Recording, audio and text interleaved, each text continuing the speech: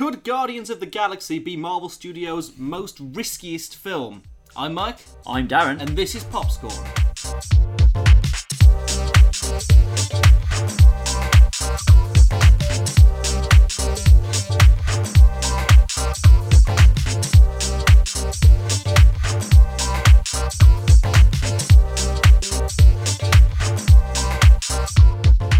Welcome to Popscorn. This is the Foul Entertainment movie review podcast, and today we're going to be talking about Marvel's Guardians of the Galaxy. This just released here in the UK a day before the American audience. Whoop whoop. Again. It's a tasty treat for giving them such big tax breaks. I didn't look at it that way. We'll save you hundreds of thousands of pounds of taxpayer money if you just give it us one day before the Americans, so we can sit in our smug satisfaction knowing things that they don't know. Yeah, it's like this is our payback. It's like we get to know exactly what goes on in the post-credit sequence a day before them, so we can spoil it online. I don't even like to tell them that. I just like to know it, and they know that I know it, and that gives me enough satisfaction to get me through the week. It's a beautiful feeling. Speaking of the post-credit scene, we will be discussing that later on in the show. Not right now. We're going to try and remain as spoiler-free as possible for about half of the episode, and the other half is going to be all spoilers. And yeah, we really want to talk about what happened in the movie, so just, give us that, and we'd be happy. So if you were listening out for the high-pitched spoiler alert, that will be your cue to maybe turn us off for the week. Don't blame us if you choose to play on and have everything spoiled for you. That is not our fault. Yes. But by the time you're hearing this, it's going to be out worldwide, so, you kind of know what you should be getting in for, because everybody has the possibility of seeing it. Somebody will have spoiled it before we do. Yeah. It's very unlikely you're going to get to this point and not have anything spoiled for you. It's very unlikely. So, anyway, first impressions of the film, I kind of felt like from the second Star-Lord dances into frame, it's kind of like James Gunn, the entire creative force, the cast just kind of go, don't worry guys, we got this. Yeah, it was very nerve-settling to begin with. Having said that, that's not the true opening of the movie. No. I think we're going to have to touch on that in the spoilers section. Yeah. But that was probably one of the... Well, is it really? Is it really a spoiler? I need to clarify something before I say, is it really a spoiler? I'm kind of one of the biggest Guardians fans I know. As in, it's my favourite run of comics ever. He's also one of the only Guardians of the Galaxy fans that he does know. Yeah. That's going to change very soon, I have a prediction. But, yes. Regardless, carry on. Yeah. So, okay, we'll talk about the proper opening, but to be honest, it is part of the character history, to be completely honest. Okay. So if you want to discuss that now, we'll discuss that now. I'd rather leave that for a little bit later because it's not something someone could have picked up from a trailer. So let's leave that for a little bit. But yeah, the dancing opening, the real kind of opening of the movie, let you know that don't worry, kids, there's going to be fun here. This isn't The Dark Knight Rises. Please, Batman, can we please have some hope? Can we please have some joy? Can we please have one brief taste that everything is going to be okay and not terrible? And not everything is terrible and then you die a gritty, realistic death? No, instead you get, hey, check out that chick, she's pink! Yay!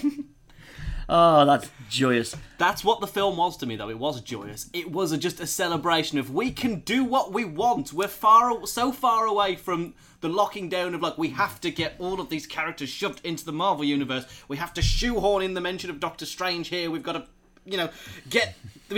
somehow get Quicksilver and Scarlet Witch, sod it, put them in the credits. No, luckily, Cosmic Marvel has that kind of leniency. You can just play fast and loose with all of these C-listers and D-listers, and that's what makes the movie work. See, I now have this vision of, when Mr. Burns on The Simpsons goes to find out what's wrong with him, and he says that all the illnesses in his body are just kind of beating each other out to get through the door. That's how I now imagine Joss Whedon trying to explain all the characters in Age of Ultron. It's like we've got all the normal Avengers, but we're adding Quicksilver and Scarlet Witch, and the Vision, and maybe Miss Marvel, and we've got these people. We're going to add Agents of S.H.I.E.L.D. in there, and they just can't quite fit through the door at one time. We call it Three Stooges syndrome.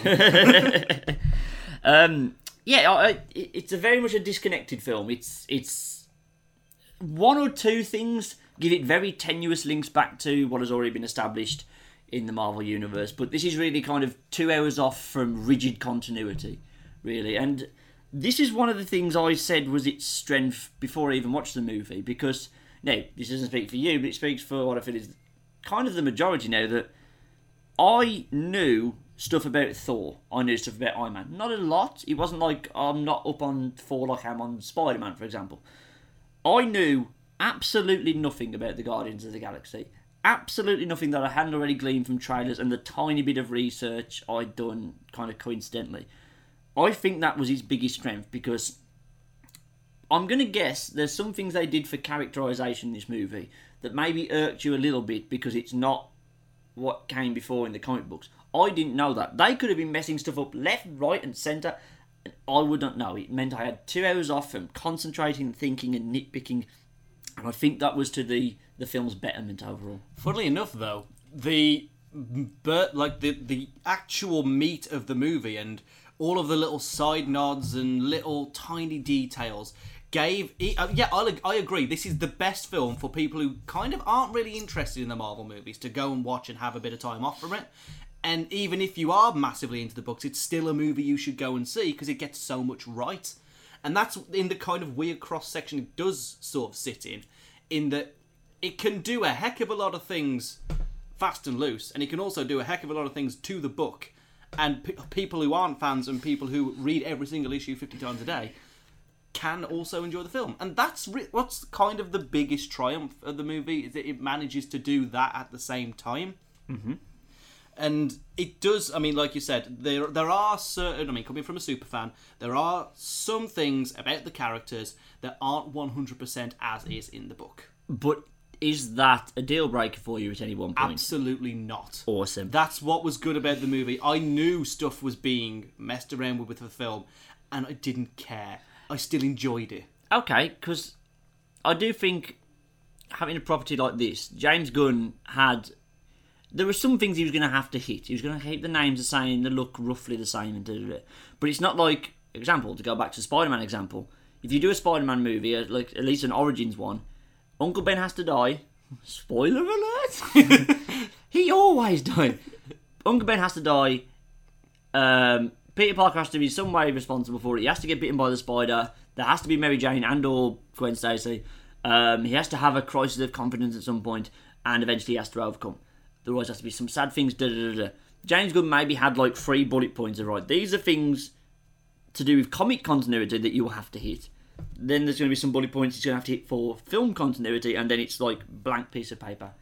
Go and make me an entertaining movie. You are exactly right. The thing about making an Origins movie for this particular group of Guardians, it would have been impossible to do one for one, because where they sit in the comics, this may or may not be a spoiler alert, is slap bang in the middle of an event called Annihilation, which was a big cosmic Marvel event where, you know, essentially what was happening was like a huge war, a huge fantastic fight, and these characters, Star-Lord, Gamora, Drax, Groot, Rocket, were all in different places. Groot actually is the oldest of all the characters, was introduced as like a Thor villain, I think, and then he was never used again, and then they just kind of went, well, we'll just put him over here in space, and that was fun. Rocket had already been used, Star-Lord had already been used, Gamora was kind of newish, and Drax they actually rewrote. Which was really interesting. But in Annihilation, they brought them together through... They're victims of circumstance, essentially. Yes. Again, you can't set up a cosmic Marvel universe and the first thing that'd be happening is a universe-defining event. Mm-hmm. What they did do really well was taking that whole... These guys have nothing to do with each other at point A, and by point B, they are family. Right. And that was really good, and that's what really works, even though the whole, you know, going after the orb, and, you know, the events that follow on from that, not in the comics. Details, definitely there, and they were done really well. Awesome. Well, let's start touching on those characters. Where would you like to start? Should we start in descending order and kind of go from Chris Pratt down? Yeah, okay. Okay, now, Chris Pratt, you've started to have some contact with him in Parks and Recreation. Yeah. I've admittedly not seen all the series, but I've seen more than you have. I've seen the first 2 series. And I was in kind of 2 minds. I was like, I know he's funny, and I knew going in it was going to be at least partly a comedy. I was like, I know he can bring the funny. But I was like, he's kind of like this kind of dorky, kind of chubby... I've never seen him be serious or anything. So I worried whether he's going to be able to bring the gravitas when the switch needed to be flipped. It's a very hard skill to have someone be so funny and then all of a sudden they'll be serious. Like, for all of how good a character it was, Captain Jack Sparrow never really got the balance right. He was really, really funny. Then he tried and do something heroic and serious, and it felt wrong. Yeah, it didn't gel well. I think for the most part, he got it down pretty well. First off, he's jacked. Oh God, he yeah. is huge. Like, you only see him with his top off like once, I think, when he's in the prison. Yeah, in the prison scene. And I feel now unfortunate for him that he put on so much like weight and got so defined for one shot, for one scene when he's bright orange, and no one will be paying attention. But yeah, he wasn't the biggest surprise of the cast. In fact, he was one of the least surprising ones. But yeah, because we already enjoyed Chris Pratt. Now seeing him adopt the Star-Lord character, which just kind of felt like a natural progression of where he was going as an actor. I feel it was kind of ready for him to make the jump from being, chubby nerdy to actually really funny guy, and now we've got action hero really funny guy, and it works really, really, really well. What it sets up in terms of the character of Star-Lord from the book is interesting as well, because that kind of the juvenile Star-Lord isn't something you see a lot of in the books. Star-Lord has to kind of assume a leader's role, and I think by the end of the film we're starting to get a bit of that, which is going to be really exciting for the upcoming sequel, I will say that. But he was great. I absolutely loved him. The dancing was fantastic. The whole plot thread with the Walkman, I adored it. I adored the way the music was brought into it. And it was a Star-Lord film that then kind of by the end wasn't a Star-Lord film. Like, the opening shot, the title, him dancing away, I was like, this is the Star-Lord show. And then, like, another point in the film, I was like, oh, this is the Rocket show. It's like, oh, no, it's the Groot show. No, it's the Drax show. That's it. It got through everything so well. No. Well, okay. We'll move away from Star-Lord for a second, because I want to touch on Gamora before we touch on anything else. Okay. Because when I did my written review, which will be up on the theguttridgelog.co.uk at some point over the weekend. Cheeky plug. Smooth. I said that, right, Gamora, played by Zoe Saldana from Avatar and a series of other films. And she was in some Guy Ritchie movie, I can't remember which one it was. Rock and Roller. Wasn't she also in The Losers? She was in The Losers. Oh, well done, Michael. Obscure comic book movie. We went to see that. That was awful. Yeah. It had Chris Evans, Zoe Saldana, and the guy who played the comedian, Jeffrey Dean Morgan. And it was still bad. It was still bad. I don't know how that happens. Anyway, I said she handles, when comedy is called for, she handles that fine. When action is called for, she handles that fine. But I do kind of think, in the middle of these kind of 4 really good standout performances, I do feel she got lost in the shuffle a little bit. Definitely. I think that has something to do with just kind of the character, and I don't think... It's the Wonder Woman debate for me. It's like, is Gal Gadot buff enough to play Wonder Woman? Gal Gadot? Is that how you pronounce it? Gal Gadot, isn't it? Gadot? It's got a T at the end. I don't know. So was do they do silent T's? Yes. Anyway. Name a word with a silent T. Godot, as in waiting for Godot. We digress. We'll discuss this later. Is she buff enough to play Wonder Woman? No. Was Zoe Saldana buff enough to play Gamora? No. Was she believable as the character? Yeah, kind of. But the character of Gamora, again, from a Guardian superfan, the character of Gamora is basically indestructible. Now, you can't do that in this movie because you've got a basically indestructible villain in the form of Ronan the Accuser. So it kind of felt like, thematically for the story, we have to cut some losses. We can't make her an absolute ultimate badass, and it would be boring to have 2 monotone characters.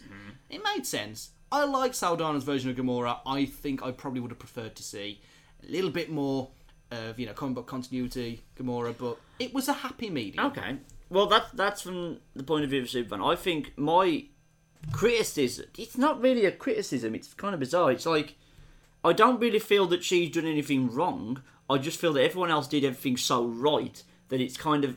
She's not trailing behind by a mile. She's not like, such a weak link that they couldn't then turn it around in the sequel. I think her problem was that she was basically the plot driving device. She kept the plot going and she would kickstart it and move it in this direction. She was kind of... She was the magical MacGuffin in a but kind remember, of way. the orb. Oh yes, we've got to stop being funny now. Like that's yeah. She was there just to drive plot. That's never going to be the most interesting of characters. Hopefully, with her, with this story out of the way, and they can kind of build up the characters in the inevitable sequel. Hopefully, she can gain ground. Because again, she didn't do anything wrong. She was funny when she had to be. She had good fight scenes. So that's those I don't know. Right. The surprising one, of course. Well, now we get to the... Which one do you consider the most surprising? Let's go for Drax first. The most surprising of the lot. Hollywood Dave, as I like to call Dave Bautista. People will know at this point that I am a wrestling fan. I hold a lot of grudges against Bautista for things he has done in the wrestling world. So I went into this movie thinking, almost hoping that he did badly so that I could continue my vehement dislike of Dave Bautista. You have to realise, right? If this was an actor, who would he be if he was an actor? He's basically like Ben Affleck. Okay. Terrible. 4 years. Utter waste of time. All of a sudden, he hits a hot streak. Yeah. He hit this amazing hot streak. He had like a 6-month run where he was entertaining. He had good matches. Awesome. Then he retired and went away. And then he went and got in this movie, and back came Hollywood Dave. He came in for a cup of tea, and then he left again. So, again, I had these bad feelings built inside me, and I have to admit now, he was awesome in this movie. He was really good. I hope... Again, I know this sounds weird that I'm hoping that it wasn't just his performance. I'm hoping it was a really good script that dragged him through. Yeah. But I'm going to go out on a limb and say he was the funniest character. Yeah. Or at least... he had the funniest moments kind of around him. The funniest character moments, like how the way that they'd written Drax to be uber serious. And that was the funniest thing. I meant to bring that up just as quickly. Is that something from the comic books, or is that kind of an exclusive of this movie? It's half and half. Okay. The whole motivation, and when you certainly get to see the human elements of each of the characters and they go through like the sad moments, that's when they nailed Drax. Like, absolutely nailed Drax. But I did like the way that they took it. I thought it was going to get a bit too, oh, Drax, like that sort of thing. But no, it was done very well. It was done very subtly, and that's what made him funny, and probably one of the funniest characters. He was, and I knew he was going to be able to bring it in hand-to-hand combat, right? Now, regardless of my thoughts towards him as a wrestler, he's a trained... Wrestling is performance fighting on a nightly basis. Yes. If he was going to be able to do anything, it was going to be hand-to-hand combat. So, he was really good. He was interesting in that aspect. And then he surprisingly brought the funny. So I came out like going, I really liked the Dave Bautista performance. Or Bautista, as I think there's a U in it when it's not wrestling. Yeah, his actual name is Bautista. Bautista. Not Bautista. That would be worse. Bautista. As in... that. Oh, Bautista. Yeah. Oh, I love Bo Dallas. Oh. Anyway, we're not talking about Bo Dallas. One day. I more surprised by Drax the Destroyer than I was about Rocket Raccoon and Groot. Okay, so Rocket, I was set to hate him. I don't know why. Now, this is the thing. Rocket's one of my favourite characters from the books. Absolutely love him. Right. But, you know when you get a certain voice in your head of how you think a character on page would sound? Well, in the Lego game, he was a Cockney. He was a Cockney. Yeah. He's also been done as Australian, but he's never been done as American. So I always thought, when I first saw the footage and saw the trailers, and it was like, oh, it's American accent, I thought it would really bother me, and it didn't. Mm-hmm. And the sarcastic dialogue was done beautifully. I really thought he was really well written. What I think I like most about it is that they would have known at some point during the script that he was being written as kind of the golden goose of the Okay, let's sell toys of this. Yeah, he was basically the Stewie Griffin of the ensemble piece. They knew he was going to be popular. I like how much restraint they showed. Because if you look at Pirates of the Caribbean again as an example, first film, Jack Sparrow is very much the supporting character to Orlando Bloom's lead. But then they very much become 50-50 split in... Dead Man's Chest. No, Dead Man... That's the second Yeah, one. that's the second because Black Pearl's first one, Dead Man's Chest. They're 50-50 and then Jack Sparrow is the lead character in... the third and the fourth movies, basically. The... At World's End. And he is the main character in On Stranger Tides. So they that kind of ruined it because... lead actors and lead characters... by definition, have to be a little bit more boring than their supporting characters. Because you're going to spend more time with them, their quirks are going to get very irksome very quickly. So, whilst Rocket was prominent in the movie, they held back. He wasn't in every action scene. He wasn't, for example, the main thrust of the at the end action scene for the most part. That's true. Actually, up until we'll come into the spoilers. In a minute. Up until that bit. Until that bit happens, but I mean, they showed restraint, and I really like that because I really like the character. But I think if they would have gone full force at the expense of everything else, I don't think we'd be as high on the movie as an ensemble piece, at least, as we are now. Now we come to my favourite character, which I didn't expect, which is Groot. Mm-hmm. Groot was wonderful. I don't think I've ever had such strong emotions towards a CG character as I did for Groot, and it was really unexpected that I kind of knew that Groot was going to bring the muscle. That's what he is. And when Groot kind of lets loose and fights, it's awesome. But Groot somehow became the most emotive character out of a character that only ever says 3 words. And that was really, really surprising, and I really, really enjoyed it. And I genuinely kind of like the bit where, at the end, which again we'll talk about in a minute, when Rocket and Groot are having that talk, I was like, I kind of feel sad. Oh, you didn't cry, did you? No, I didn't, obviously. Okay. Well, again, I know what happens at the end because I've read the books, but still. Okay. So I know exactly how Groot as a character works. Yes. But I absolutely adore Groot. I thought he was adorable, funny. I thought he was badass. Like, when he kind of outshines Drax in a particular fight scene. Yeah. You're doing a good job. And then, of course, Vin Diesel voices him, which is lovely.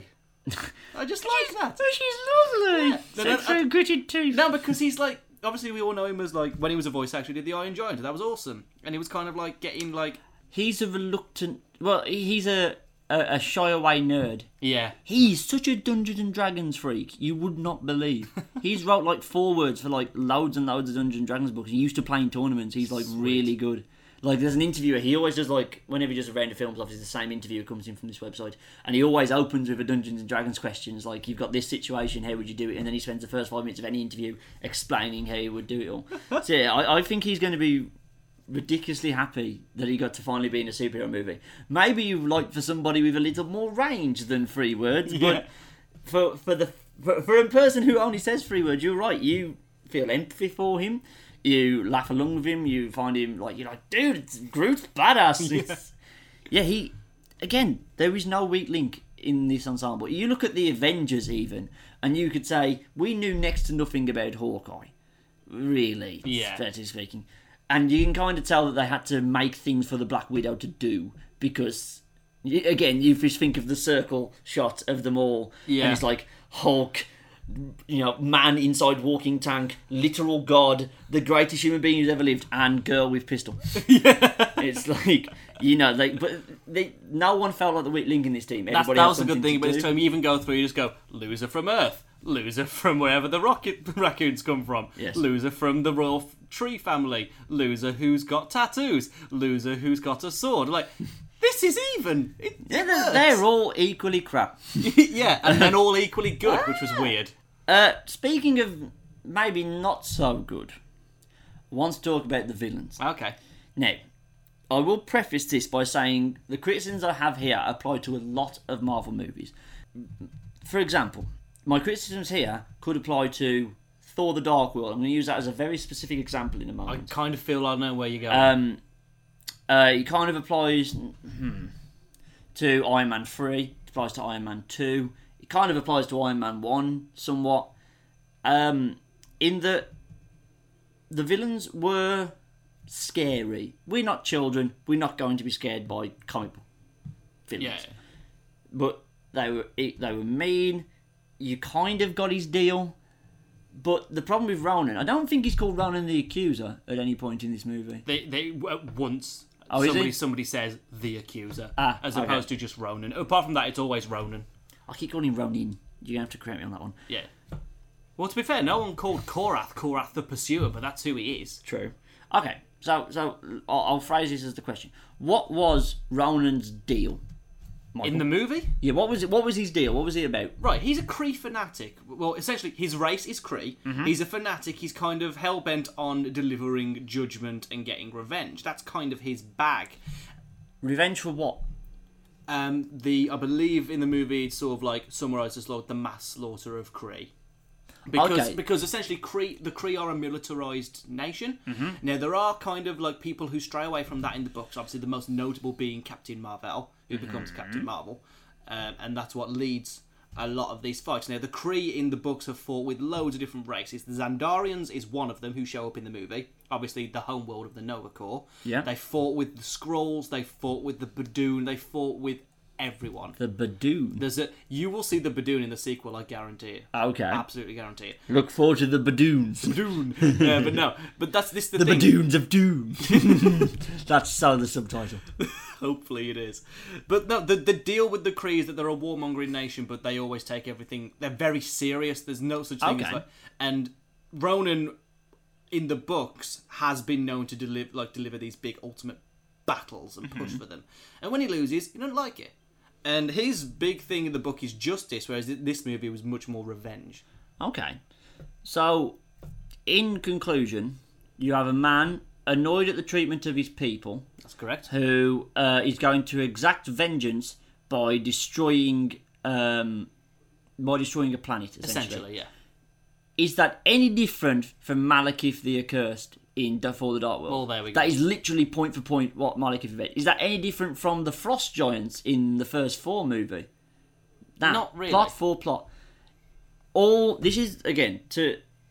Marvel movies have a deep-rooted problem in that the only two villains that Marvel has that they gave any amount of time, thought, characterization, or anything at all was Loki, and that's why he was in the Avengers and has kind of carried the weight he has, and the Red Skull. And they killed the Red Skull straight away. Yeah. Right? Spoiler alert again. Yeah. So, outside of that, you could literally swap and change any one of the villains from any of the other movies, and it would not make a blind bit of difference. It's just they say it's all the same, only the names have changed, to quote the great philosopher J.B. Jovi. We're quoting John Bon Jovi. So, I thought Ronan looked good. I liked some of the things about him, but I had no empathy for him. I wasn't scared of him. And there was no connection there. It was just kind of like... I know it's an Origins movie. You want most of your focus on the character. But I do feel it's someone they could have given characterisation to. They could have given him empathy had this been the sequel. What you ideally want for the first movie is just a big stupid thing to go and punch. Essentially, though, Ronan couldn't carry a sequel because the little good that Ronan does do in the books, and when he... in the books he becomes part of a team called the Annihilators, and they are essentially the biggest badasses in the cosmic Marvel. Mm-hmm. Like, this team could take on Galactus and win, and he's part of that team. Right. It's that level. But they kind of did abuse that character and sort of say, we need someone who's kind of a bit nutty. Mm-hmm. Let's just get Ronan in. We've established that the Kree exist in this universe. We can set up a lot of stuff for the future. Okay. But he couldn't carry a sequel. Imagine this film did Gangbusters, which it's currently doing Gangbusters, but say the villain was the Collector, for example. Yeah. There is no... coming off the back of the Collector, maybe you could get Ronan to work in a sequel. We all know what's coming in the sequel, which we'll talk about later, but there's no way you would ever match up with that. Ronan is not that good of a character, even in the books, to be a sequel-level villain. But what we got in the film wasn't that bad. I don't know whether I completely believe Lee Pace as Ronan. I don't know whether he embodied the character all that much, because most of his time was spent putting on a gruff voice. Yeah. But it worked. Your points are all valid. I just think... Because, again, you look at Loki and you think... He shows that there is no excuse for not having a villain that you shouldn't feel something about. Which really was the weird thing about Nebula. Which is Karen Gillan. Now... In the comics, I didn't like her. Mm-hmm. In the movie, there were bits I did like. Not a lot, but there were bits I did like. I enjoyed the weird sibling rivalry that she shared with Gamora. Because it was like, she says, she's kind of driven by a hatred and fueled off that. But Gamora, she says, flat out in the film, I hate you the least. Mm-hmm. Which is really weird, because it's like... That's a weird way to express love to someone you're about to blow up. True, but again, I think my criticisms of Ronan can also apply to Nebula. I keep forgetting her name. I keep wanting to call her Ursula, which is Phoebe's twin sister from Friends. I felt nothing. She was just the one with the purple thing down her face. So I just wanted somebody. anybody that I could have felt a bit. They gave her more than Ronan because they gave her the connection to Gamora. But again, give it 6 months and I won't be. If someone said, name a great superhero villain, I don't know how long down the list I would have to go before I hit Nebula and Ronan the Accuser. They were just. And you'd have to go even further to hit Korath. Korath was a non-entity in this movie. Who was Korath? Yeah, that was reaction. Korath the black guy with the Drop stuff it. on his head? Oh, yes. Yeah, you'd have to go pretty far down the list before Korath is on that. I think we forgot to mention somebody, which I think I'd like to touch on because I want to get your opinion on it. Yeah. Who was the blue guy who was after Star-Lord? Yondu. I want to call him Uar, but Yondu. Yeah, Yondu. Is probably a better choice. Yondu's probably if there was sort of like a first act villain, he's probably the best one. Now, that was the point I was going to make. I didn't feel great connection to Yondu. But Yondu at least did something that made him memorable. He had a character. You know, he wasn't just man who stands in dark room and says dark things. He had a character. He was flawed. There were things, you know, he was a little bit stupid, but he was kind of badass with that whistly spike thing. Arrow. Funny enough, that was a really good spin from the comics, because in the comics, Yondu is a magical archer, but actually uses the bow and arrow. Right. But can recall the same arrow and only ever carries one arrow. That is right. I like what they did of like getting rid of the bow and having it like a mind controlled arrow. Unique thing. The scene where that is shown off is wonderful. Yeah. Fantastic. So there it is. It's not hard. You can do this. You just have to give them a few quirks outside of they're annoyed and they're going to go and do bad things. Which again could describe Ursula, Nebula, yes. Nebula, Ronan the Accuser, Malekith the Accursed, the big guy from Thor: The Dark World, Curse, etc., etc., etc. Right, I think that's it for characters. Well, I mean, like notable mentions for like John C. Reilly as Roman Day and Peter Serafinowicz as Sarlacc. No, not Sarlacc. Sarlacc. No, that's wrong. It's another Nova Corps member. Space guy. Space British man. Well done to Cruella de Vil as well for being Space Woman in charge. Oh, yeah. Glenn Close as Nova Prime was wasted in like one scene. It was really bad. She wasn't in it a lot, but she pretty much just showed up for that line in the trailer. I'm here also. Here's the Nova Corps. Thanks. Look at them! Behold them, bye! Pretty much, yeah. Okay, I think now we're going to have to dive into spoilers just a little bit. So here's your spoiler alert. Let's just have a little quick touch. Okay. We liked the action. We liked... we've kind of touched on the plot already, but we liked that as well. So, for those who are going to be leaving us now, I think we both wholeheartedly agree that you should go and check out this movie as soon as possible. If you're a Marvel fan, even if you're just a sci-fi guy, I'd say if you're not really into either of those genres, you might get a little lost because there is a lot of information thrown at you in this first movie. It's never really done in like it overwhelms you, but once or twice I was a little bit like, right, who's this guy and where are we going? And nothing that wasn't like almost instantly like, oh, okay, no, we're going to get your place back. But it's one of those films where I can recommend it to most people, which is good.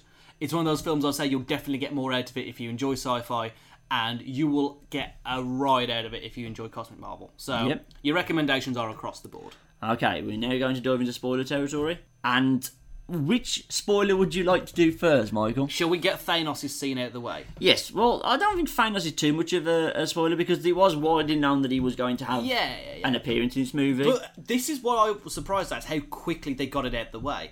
Like, everyone was like, there's going to be a scene with Thanos, Josh Brolin's going to be voicing him. What we didn't expect is he shows up 20 minutes into the movie with motion capture by Josh Brolin, and also they kill off the other from the end of the Avengers. Yeah, just straight up snap his neck. It's like, oh, the Chitauri, well, screw that. Yeah, bye, Jerry. I hope you didn't form any emotional attachment to those people. Not that you could. No, it was very hard to, because they were anything other than just lackeys. Yeah. Just a quick question that just occurred to me, right? Did Ronan have access to all of the Kree army? Or was it all drones that were doing all this fighting? All that stuff, those soldiers, you see, weren't Kree, which was really weird. I don't know what the hell they were. they were like lizardy people. Yeah, I don't know what the hell they were. I'll be honest, I like Cosmic Marvel, I couldn't tell you what the hell they were. Let's just say they were like the Chitauri's kind of country bumpkin cousins. They were the putties from. They were so the Putty Patrol. Yeah. Yes, I'm so happy. This could be their origin story. Wow, what a crossover that would be. Could you imagine that? It's like, it's no use, we can't defeat Thanos. Oh, yes! It's the best movie ever. Anyway, back to Thanos. What did you think of the scene? I have loved it. Really loved it. I liked that they didn't, again, you're right, they didn't linger on it. It wasn't something that they spent the whole movie and he's coming. He's in the chair, he's going to turn around in a minute. Otherwise known as the Godzilla effect. No, he's coming. He was like, there he is, he's got his point across, he had the big, deep, booming voice, he looked the part. But then he was immediately taken aback. You had your little morsel of Thanos, and he's going aback. He's going to be like, at one point, it wasn't him that turned up, it was the Chitauri guy, but he appeared in like hologram form to Ronan. Yeah. I was like, what's the Emperor doing here? Because he had the hood and the white face. I was like, okay, I know we've had one or two. Did you notice some of the Star Wars references? Yes, the bit when he's coming through the hole back into the ship was pure Star Wars. He was kind of a Han Solo tribute act in general, Star-Lord was. Pretty much. And that was like the big one for me. It was like, oh wow, that is just the Emperor. Oh, this is a crossover that no one, they're both under Disney, it could happen. See, I could have done maybe a little bit more at the end to kind of sum up his feelings towards it. Yeah. I like that they're going for the whole Thanos thing. Is like, he's an ever-present force. And you know that when it all goes down in possibly Avengers 3, possibly Avengers 4, we don't know where it's leading, it's going to go down big time. And they're going to have spent a lot of time, well, not a lot of time, but several movies building up. He's essentially going to be the dark reflection of what Nick Fury ended up being, because we never really spent a lot of time with Nick Fury before the Avengers. But you come Avengers minute one, you see him, you know everything there is to know about Nick Fury, despite only spending maybe in total 15 minutes in the presence of his character, you know what I mean? Yeah. You knew all about him, you had his motivation to that can be Thanos. What didn't we touch on in the spoilers? We have the post-credit scene. Yes. Do you want to talk about that Let's now? talk about it now. Okay. Actually, let's talk about a couple of the things, because another person in the post-credit scene is the dog. Now, I take it you don't know who the dog is. Is it the Russian dog they sent up? Correct, it's Cosmo the Space Dog. Okay. And I love Cosmo the Space Dog. He's one of my favourite characters from the book. Oh, so this wasn't just like a... No. This guy's a fully fledged character in Cosmic Marvel. He's been a sidekick to Nova. He's a member of the Guardians. And by the time the second movie's out, I'm pretty sure they're going to have done one for one from the book. He becomes the security officer for Nowhere. Oh, the big head. Yeah, the big head. Which, holy crap, they showed off the Celestials. They did. Yeah, they're going like all out with that. I really hate the Celestials. Oh, okay, fair enough. That is far too complicated stuff to be dealing with in comic books, and I would much rather them not have been here because they are such a Deus Ex Machina. Yeah, no, but we can Which build. apparently I can't say. Machina. Deus Ex Machina. There we go. But we can build towards Galactus, and this is very good because I'm pretty sure that Marvel Studios can now make Galactus stuff. I think because they've got Surfer back. You can't have Surfer. Yeah, I think Galactus. when they renewed with for the Fantastic Four White License with Fox, they took. Because I think they understood that Galactus is going to be nigh on impossible. I'm still not sure they could do it. I'm actually kind of confident they can do it now. But really, can they have... Knowing what Nowhere is a big part of the Celestials and a big part of why Galactus can exist. Okay, but you've got to think practical here, Michael. If they're going to do true blue Galactus, he A, has to be 1,000 foot tall, and B, has to be purple with the big hat. If they don't do the big hat... What is the point? How are you going to get that? Hang on. How are we going to get that in a movie? May I remind you that this is a movie that, at least for 5 seconds, contained a cameo by Howard the Duck. Good point. But Howard the Duck is at least only 3 foot tall. Yeah, true. Okay. You've got to think scale. Where are they going to be able to pitch a battle against Galactus? He could be floating in space. Fair enough. But how weird would that look if they're just giant floating Galactus like stood there like just like slowly moving forward? That would be terrible. That would be like awful. I have yet to. I would love it to happen. Okay, because Galactus is your end event. Even more than Thanos. You send Galactus, you know things are going to get real. But Should we just quickly touch back onto Howard the Duck, because it's the cameo that no one saw coming. I said to you, because I saw the movie prior to you did. I texted you and said an hour or so before me. Yeah. I texted you and said I could have given you 6 months of thinking time, and you would never have hit on that cameo. Even I was like, I thought it was just going to be the dog's going to come in, lick his face, and drink from the martini glass. And it would be an end. Well, I was guessing when Cosmo came back on, I thought, we're finally going to hear him talk. It's going to be awesome. He's going to have the telepathic speech ability. We're going to get the Russian voice. It's going to be badass. And then the voice I heard, I was like, that wasn't Cosmo talking. And then it cuts away and it shows you Howard the Duck. And it's a bit... There were genuinely people behind me. One bloke, I'll bleep this out for your benefit, just went, you know. Like, note for note, just went, for It was brilliant. We had people like going, what they got Howard the Duck for? Like, I vaguely know about Howard the Duck, and even I popped a little bit like, this film is so out there.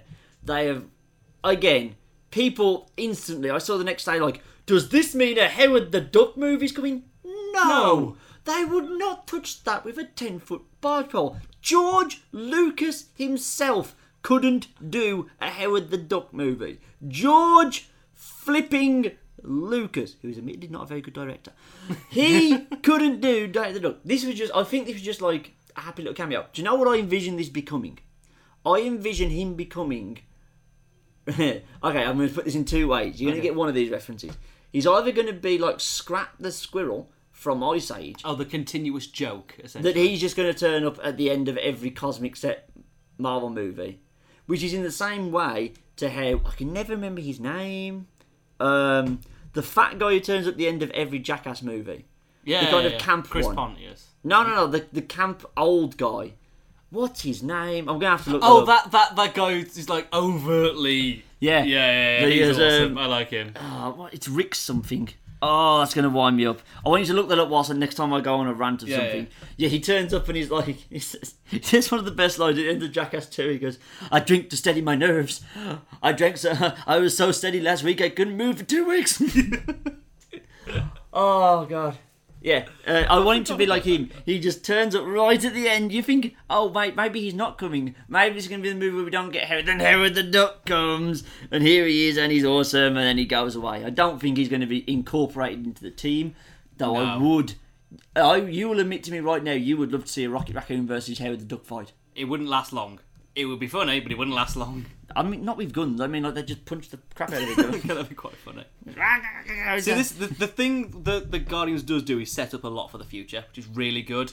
I want to draw your attention to, on the final fight on Xandar, you've got a big-ass Kree ship coming in. The Nova Force have made that barrier. Loads of them die, which is great. Because... No. Which is great! No. Because... That is a clear setup for Nova, which is really, really cool. Admittedly, we didn't get the name drop I wanted. We didn't get maybe we should check out Terra for recruits, or maybe we should bring in Richard Rider, which we'd really, really like to see.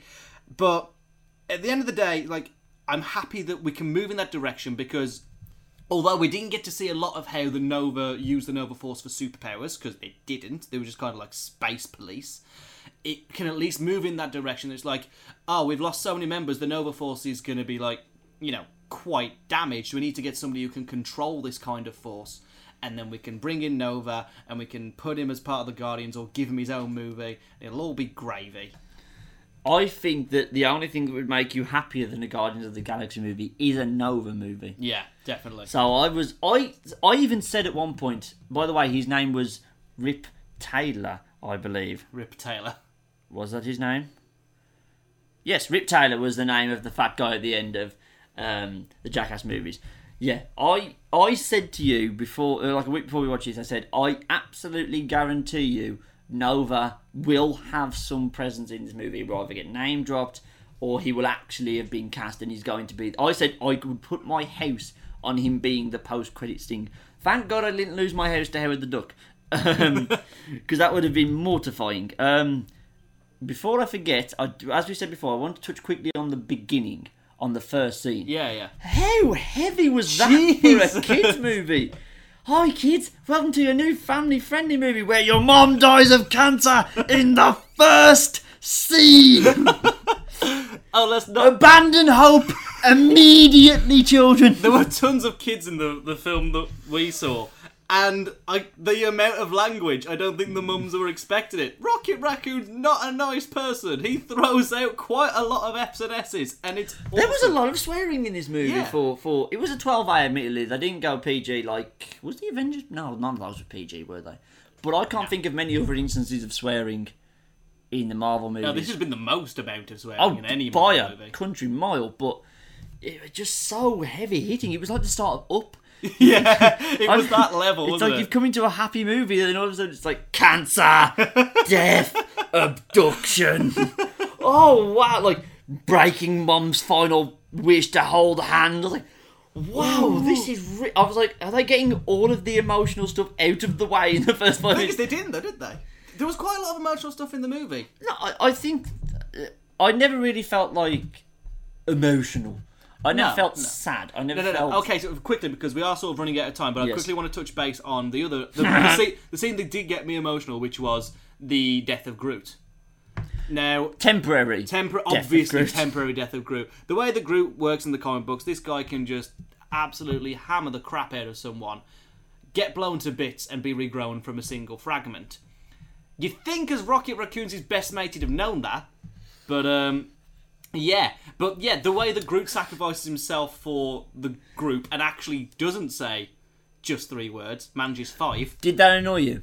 No, actually. Has he done it in the comic book, or is he Uncharted territory? Before they relaunched him to only say I am Groot, he did used to say, he spoke like a normal character. Oh, okay, right. So it's not that bad. Okay. I can live with we are Groot. That's so fine. This isn't like Judge Dredd taking his helmet off? No. This isn't like, I am the law. It's not that bad. You betrayed the law. Okay. Well, the point you're making about shouldn't Rocket Raccoon know this? So that would just rob that film of that point of any emotional point. They would land and go, "Yeah, it'll be fine. Don't worry. Don't." It'd be even better if we just went, "No." Oh wait. What did you think of the ending? Quickly. It was another movie about we have to get the magical MacGuffin before the bad guy gets it and blows up a planet. Yeah. Which is exactly, point for point, what happened in the Avengers. And exactly, point for point, what happened in Thor the Dark World. Captain America has the only, unique plots. Yeah, Even then, Captain America 1 was about getting a MacGuffin and stopping the Red Skull from using it, but Winter Soldier's the only one that really had, a plot that doesn't really fit into any of the previous moulds. Which was great. Anyway, shall we kind of wrap this up because we are sort of... Okay, well, I just want to quickly touch on the ending when they grab hold of the thing. Yeah. And the let's all Guardians of the Galaxy, bitch. I knew awesome. That would have popped a big reaction from you. That was cool. You must have been giddy with excitement. Cool. It was cool. I felt like that's a badass ending. Oh, and, kind of stupid. And dropping the whole he's only half human thing, which, Yeah. It's in the newer books, and I don't like it, but it's not a big enough gripe for me to go off on. They left him with the... Unless, of course, the villain in the next movie is... his dad. Is his dad. Yep. Which is Jason of Spartax, which wouldn't work. Jason of Spartax? Yeah. Why does everyone get a title? The Accuser of Spartax. Yeah, pretty much. Where's the people who have the boring title? What, Jeff the God of Biscuits? George the Timely. Fred the Organised. Jason the Succinct. Graham the Unconventionally Handsome. We digress. Thomas the Man Who Pays His Taxes on Time. Seems to do. He has no other defining characters. He's just really not even a superhero. He just gets his taxes in on time really well. Okay, where does this rank? Firstly, in your opinion, in terms of all Marvel movies, Marvel Studio movies. Yeah. And then where does this rank in your overall list for the year? The year it's made it to the top, easy. No, absolutely easy. I've not seen a film as good as this one, as wholeheartedly satisfying as this one. Where it ranks in terms of my Marvel movies is a bit weird, because I have to kind of go, which one did I enjoy seeing the most at the time? which one do I enjoy most retroactively, and which one do I think is better at a movie, like being a succinct movie. Okay. In terms of being its own entity, its own movie, if you didn't know these things were connected, it's either at the top or it's level with Winter Soldier. Okay. In terms of like the reaction I get directly after, it's hitting up there, but it's not beating the Avengers, because the Avengers was just a spectacle. Yes. Just like, now we're just showing off. Now we're just showing off. Yeah, but in terms of like retroactive thinking about it, and thinking more and more about what I enjoyed the film and talking about it on this podcast, Guardians is hella up there. I did, like, after Winter Soldier, I was like, yeah, I enjoyed that. I'll be happy not seeing it until it comes out on Blu-ray, though. Yeah. With Thor the Dark World, I was like, if it comes out in the collection, I'll maybe watch it again. Yeah. Iron Man 3, I was like, I would be happy if I never see that film again, because I really didn't enjoy it. Yeah. With Guardians, similarly to Avengers, I was like, I have to go and see this again. Yeah. I want a second viewing. I want a third viewing. You know, if I go and see it more times than the Avengers, the question answers itself. Okay. See, I know I've been singing its praises, but I did have a few problems. I think, again, it's more to do with Marvel Studios having the same plot, having weak villains and stuff like that. That kind of detracted from this movie, but it detracts the same amount from most of their movies. I still don't think it was... it's not my favourite Marvel movie of them all. I think Avengers would still be above it. Winter Soldier would still be above it. The first Thor movie, I liked Thor the Dark World for all the bad things he said Avengers. I still like Thor the Dark World.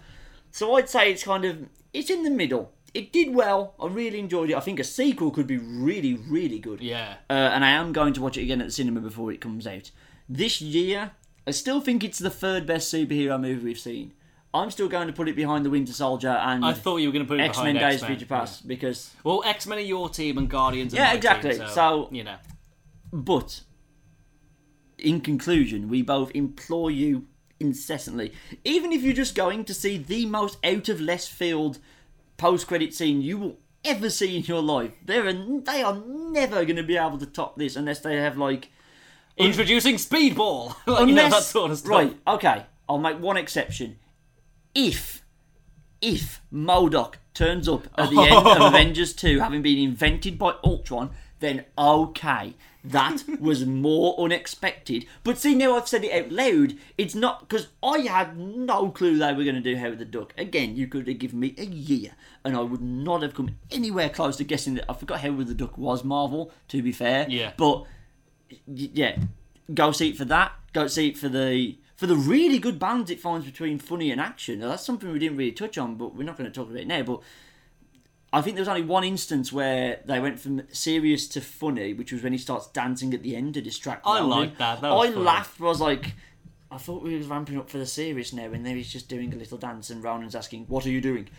I was like, I enjoyed that. I found it funny, so I had that reaction to it, but I came out thinking, I would have been okay if they would have just gone straight to serious. And done the whole grabbing the stone thing, yeah. I think so. But a very little in the way of criticism, go out and see this movie. It's definitely worth your time. It's definitely worth your money. And yeah, I mean, obviously we're not going to do ratings, but it's one of the best films of this year. Make sure you go and see it in cinemas, and obviously try and get it on Blu-ray as part of a Marvel collection. And with that, we'll bring the review to a close. Thank you very much for listening to Popscorn's review of Guardians of the Galaxy, and we'll see you in the next episode. Bye, everybody. Bye-bye now.